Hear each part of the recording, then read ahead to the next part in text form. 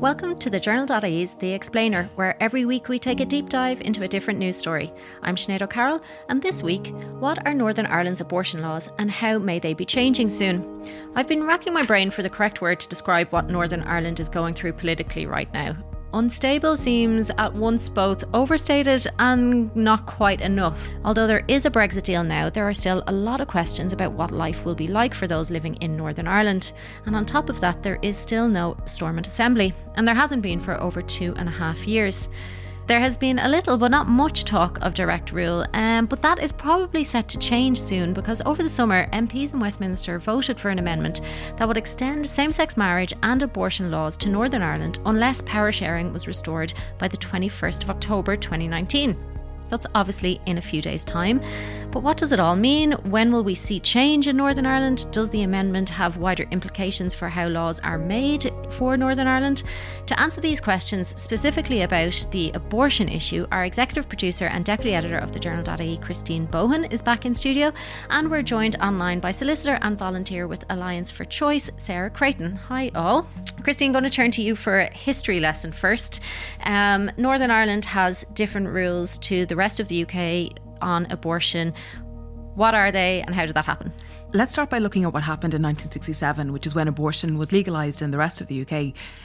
So it was introduced as a private member's bill by a 29-year-old MP at the time called David Steele. He was a member of the Liberals. There was a heated debate about it and there was a free vote on it, which meant that MPs could vote they didn't have to vote based on how their party was voting. They could choose how they wanted to vote. And so the Abortion Act was passed by the House of Commons in October 1967, came into effect in April 1968, but it has never applied in Northern Ireland. So at the time, the Parliament of Northern Ireland at Stormont was making its own laws. It was dominated by the UUP, the Ulster Unionist Party at the time. And there was no appetite among the members of the Parliament to follow the example of the rest of the UK. So essentially, they just ignored it. There was no mention, there was no discussion. It didn't happen. Stormont collapsed in 1972 and direct rule came in from Westminster. But UK governments were reluctant to ever legislate for Northern Ireland's abortion law, and this dragged on and dragged on. There was a Conservative health minister in 1990 who said that no Northern Ireland MP had ever called for changes to the abortion law, and that had guided their actions or their lack of actions.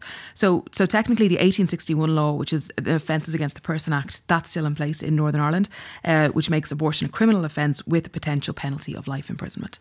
Is there anything that's legal right now in Northern Ireland in terms of accessing abortions? Yeah, so abortion is permitted in Northern Ireland if a woman's life is at risk or if there's a permanent or serious risk to her mental or physical health. So that's what is allowed. The reasons that it isn't allowed is for cases of, say, socioeconomic reasons, fatal fetal abnormalities, rape, incest. And this would be quite different to the Republic of Ireland, where abortion is allowed up till 12 weeks, but it's allowed later if there's a risk of serious harm or to the life of the pregnant woman, or if there's been a diagnosis of a fatal fetal abnormality.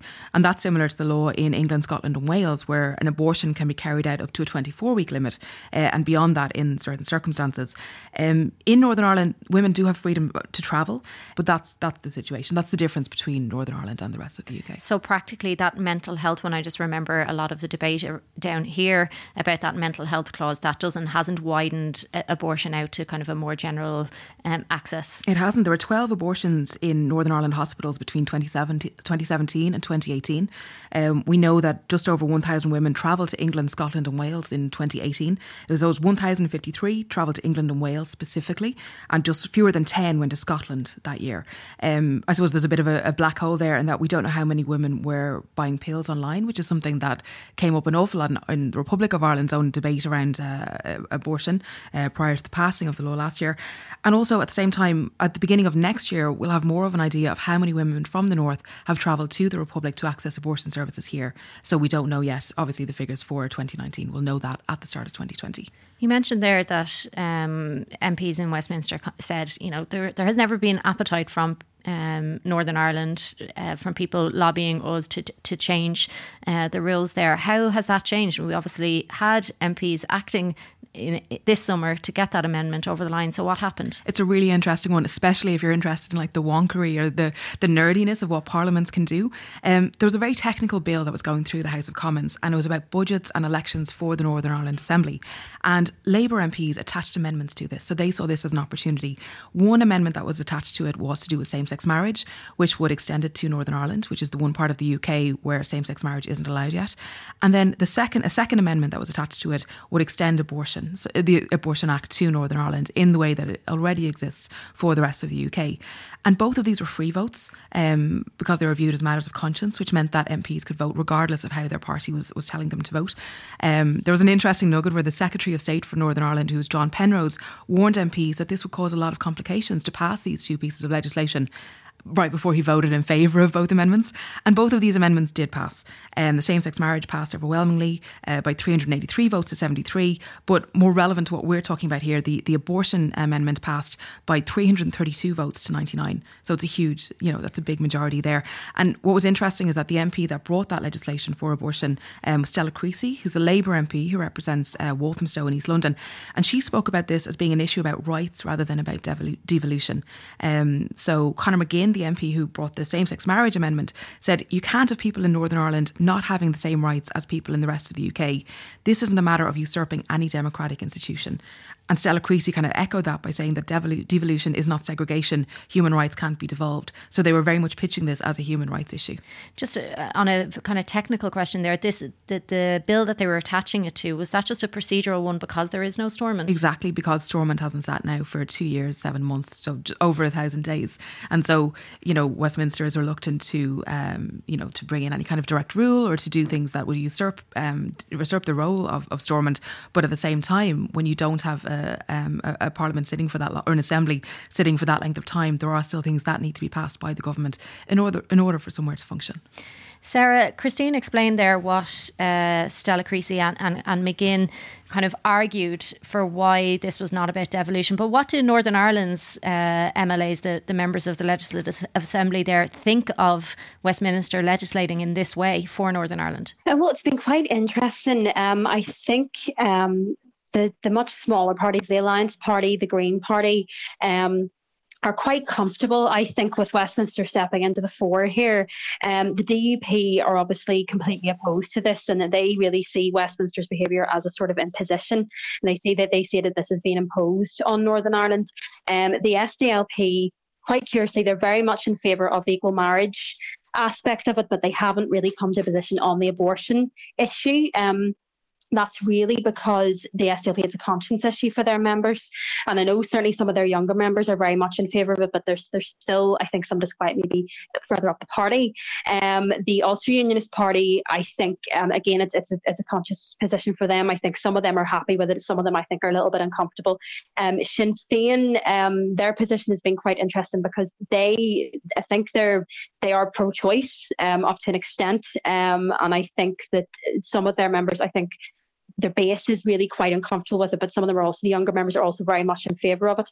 And obviously the party leaders are very much in favour of it, but they do say that their preference, and I suppose this is also true for some of the other parties as well, their preference is that this would be dealt with by the Northern Ireland Assembly, because obviously Sinn Féin have a long history of opposing Westminster legislating for Northern Ireland. So I think, though, there is talk, and I suppose it is rumour and speculation that for some of the parties, particularly some of the parties of the DUP, that if this passes, if this gets this issue over and done with, that if it's dealt with basically by Westminster, and if it's dealt with by Westminster, the Assembly can't really amend primary legislation that comes from Westminster, that if this issue is done, then it's done and dusted and it can move on. And as long as the parties that are opposed to it don't have their name on it, that should be fine, and then they can say, well, look, we didn't introduce this. So it's taken quite a long time for the parties to get to this point. Some of the parties have only recently become quite pro-choice, or at least even adopted a conscience position, and they were quite previously pro-life. Sinn Féin and the SDLP were all quite historically pro-life, as well as the DUP and the Ulster Unionist Party as well. I don't think have ever been really particularly openly pro-choice, but the Alliance Party even it also has a conscience position, it should be said, but I think quite a lot of its members are quite openly pro-choice. So it's a real mixed bag, I think. So that politicians have constantly been out of step with people in Northern Ireland. I think they are majority in favour of it, and it's not really an orange and green issue, because I think, most people across the divide are seemingly quite comfortable with this coming in. Yeah, that's what I was going to ask. How fraught an issue is this in 2019 in Northern Ireland? I would say it is still quite, in some aspects, I think for most people, I think a lot of people say this is just Northern Ireland moving into the 21st century. I think they think, that this is a long time coming. Many people have waited years and years for this to happen. But abortion is still quite a touchy subject here, and I know that even from my own family. It is still quite difficult to be pro-choice in some parts of Northern Ireland, because there have been, quite similar to the Republic of Ireland's experience, there have been a lot of court cases in Northern Ireland that have kind of brought the issues to the fore. Can you run us through what has happened through the courts? Yes, so I mean, I'll not give a huge long history, but said back in 1939 there was a case of Bourne, which really established the sort of common law legal principles about when an abortion will be lawful, but it is very, very restrictive. But up to the most recent cases to do with the abortion laws, in 2015 the Northern Ireland Human Rights Commission took a case to the Belfast High Court to say that the laws were incompatible with Article 8 of the European Convention. At that time in 2015, Justice Horner said that it was incompatible with the European Convention, and he made a declaration of incompatibility, and that was with regard to fetal abnormality and sex crime. But the case then went to the Court of Appeal. The Court of Appeal disagreed, and they did a very strange thing where they had three separate judgments, basically. So they were divided on the issue of European Convention compliance. One judge agreed with the Human Rights Convention's provision. Another judge thought that the common law, so that's the Bourne judgment that I mentioned, that actually allowed for fetal abnormality to be allowed. So it wasn't a clear decision, really, and it wasn't great. But then the case then went to the Supreme Court in 2018. And that was again the Human Rights Commission challenge. And then what happened in that case is that the Attorney General, John Larkin, made an argument that the Human Rights Commission didn't have standing to take the case. He said that the Human Rights Commission needed a victim to take forward the case. Now, the Supreme Court unfortunately agreed with them on that, and they said the Human Rights Commission didn't have standing. But what was significant in that case is that the court said by a majority on obiter dicta, which means that it wasn't, it's not a binding principle, but obviously very persuasive authority. It said that they did think that there was a breach of Article 8 of the European Convention. So what happened following that case is that Sarah Ewart then took a case to the High Court in Belfast, and she challenged the law on the grounds of fetal abnormality. And Sarah Ewart, obviously you remember, she had gone to an abortion for England to do with her own pregnancy when the baby had a fetal abnormality, and she brought that challenge. And again, Attorney General John Larkin argued that she should have taken the case back when she was pregnant, basically, but the judge disagreed, and she thought no, that was too restrictive, and she found that there was an incompatibility with the Article 8 of the European Convention, but significantly she didn't make the declaration. So that's the declaration under the Human Rights Act, and she declined to do that because of the law changes that are coming. So she could make the declaration at a later date, and she invited submissions from the parties, really. So it's really, the most recent case law has really been very significant in pushing this along. And there's also been a couple of cases, it was again something that was discussed here but actually hadn't happened, about women being prosecuted over abortion pills, but it actually has happened in Northern Ireland, correct? Yes, it has. Yes, so there's a case called JR 76, and that was for a judicial review for a woman who bought abortion pills for her 15-year-old daughter, who was then to be prosecuted. So that we're still awaiting judgment on that one. But I think obviously the recent law changes that are going to come through are obviously going to impact on that. You mentioned when you were speaking earlier about, and just on a technical question to explain to our listeners, you mentioned primary legislation for Westminster can't really be undone by Stormont. How is that, or why does it operate in such a way? It's basically just if an act of Parliament, if it's passed by Westminster, it can't really be amended by the devolved institutions. They can't amend the Act. But obviously, abortion is within the devolved remit of the Northern Ireland Assembly. So I suppose there is the possibility that the Assembly could legislate on this issue after this legislation has been passed. but it cannot amend an act of the Westminster Parliament. It can't do anything at the moment, Christine, because it's not. It's no, it can't, because they're not sitting. Yeah, they're not sitting. So I mean, there's not a lot happening there. It's not happening. So, but obviously, if it comes back at a later stage, as I said, they can't amend that act, whatever it is brought in, but they can. Obviously, they do. It is within the devolved remit of the Assembly to legislate on abortion. Can we just go back to why Northern Ireland doesn't have an Assembly, Christine? So it's basically down to irreconcilable differences between Sinn Féin and the DUP. Throughout 2016, there were these simmering problems between the two parties, and it was over specific issues. There was an Irish Language Act, which Sinn Féin wanted to bring into Northern Ireland, which the DUP opposed, but also issues around same-sex marriage and how to and whether investigate killings that took place during the Troubles. And this all came to a head at the end of 2016 over the cash for ash scandal, which involved DUP leader Arlene Foster. And so in January 2017, Martin McGuinness resigned. And at the time, he was the Deputy First Minister for Northern Ireland. And under power sharing, you've got a First Minister, you've got a Deputy First Minister, one nationalist, one unionist. They have equal powers, but you can't have one without the other. So when he resigned, when he stepped down, Sinn Féin wouldn't put forward somebody to replace him. And so elections were held for the Northern Ireland Assembly in March 2017. In these elections, the DUP came out on top. Sinn Féin were just one seat behind, but no assembly was formed. And so that's March 2017, 2 years and 7 months ago. And since then, there have been so many attempts. There have been attempts to get everybody sitting down and talking and trying to get an assembly formed from this. But it hasn't happened. And obviously, it's a major source of frustration for people in Northern Ireland who voted in these elections, and then to have this just not happen. Was there ever a school of thought that this would be the thing to break the impasse, that the DUP, the SDLP, somebody would care so much that Westminster were legislating on this issue that they would actually get themselves together and set up the Assembly again? Arlene Foster actually spoke about that this week. She came out on Wednesday and she said she wants to see the Northern Ireland Assembly recalled before Monday, specifically so that the extreme liberalisation of our abortion law doesn't go ahead. And so that was really interesting. She was saying that she wants to see this happen. She was saying that her MLAs will return to the chamber without precondition, but it was met with kind of almost stony silence from the other parties in Northern Ireland. The only thing that Sinn Féin said about it was from Michelle O'Neill, who called said what Arlene Foster had said was a pointless political stunt.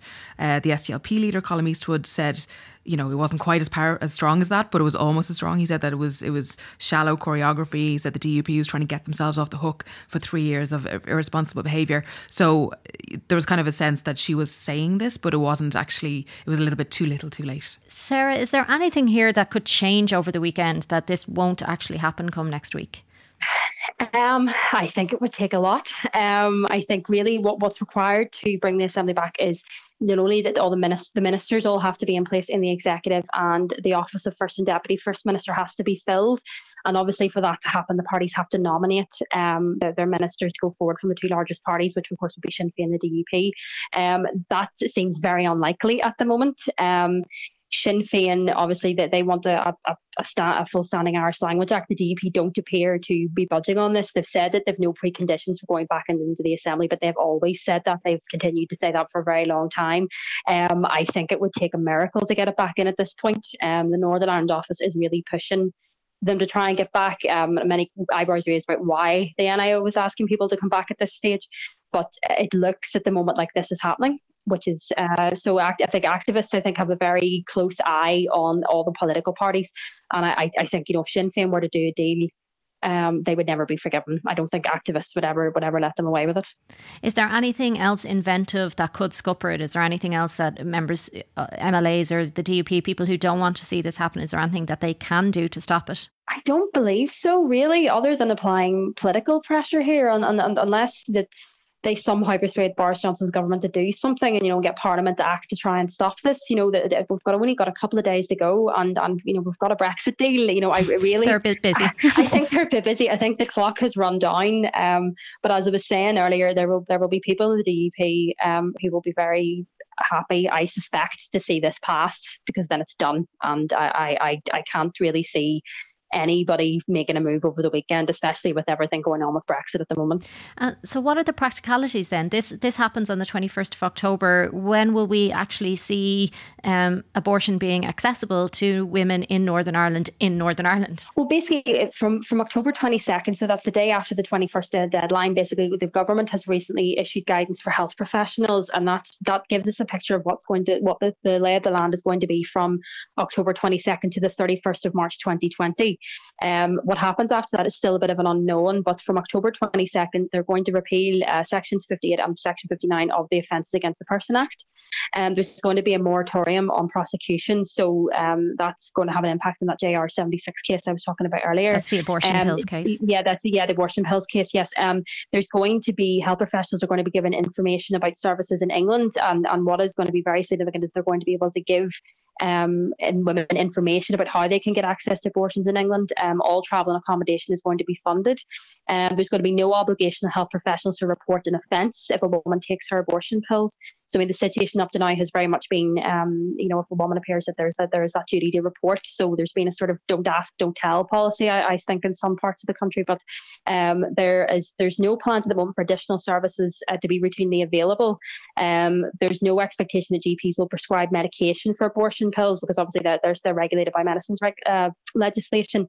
There's the possibility that doctors may carry abortions for fetal abnormality, but it's not guaranteed. But there is going to be a public consultation, and then there's going to be a legal framework. So I think that they're hoping that will be in place by next year. But obviously they've said that the current framework that they've got in place, so this is from October till March next year, that may continue until the government is satisfied that the law meets the needs of women, basically. So once that legal framework comes in, we're not sure how it's going to look. Obviously the law will only be able to provide for fetal abnormality and rape and incest, because that was what was in the CEDAW recommendation. So we don't know if they will maybe copy the Republic and have maybe the 12 weeks, because obviously I think other countries have tried to legislate around rape and incest, and it's very difficult to do so. So the hope is that this will be in place by next year, but we're just going to have to see what happens with the public consultation. And is there any indication, just quite conscious that the Republic of Ireland's schemes and access schemes are a lot different to those of the UK? There's a lot more clinics in the UK. Here it's a more GP-led scheme, with hospitals also being involved in abortion services. Is there any indication of what the people of Northern Ireland would prefer to see? There's not, no. I think that's probably going to come out during the consultation. I imagine that some reflecting maybe what the Republic is doing may be the most preferred option, I think, but it's really unclear at the moment what people would prefer to see. Obviously, there would be some people here that want us to replicate the 67 Act, but and obviously some activists would think differently about that. So it's just not clear at the moment what we're looking at the moment, and we're just going to have to wait and see. Thanks so much, Sarah and Christine, for explaining and giving us those history lessons. Thanks. Thank you. Thank you for listening to The Explainer, and a big thank you to Sarah and Christine for all their work on this episode. Just a reminder before we go about another podcast from thejournal.ie. Stardust, a 6-part special, looks back on St. Valentine's Night in Dublin 1981, where 48 young people lost their lives in a nightclub fire.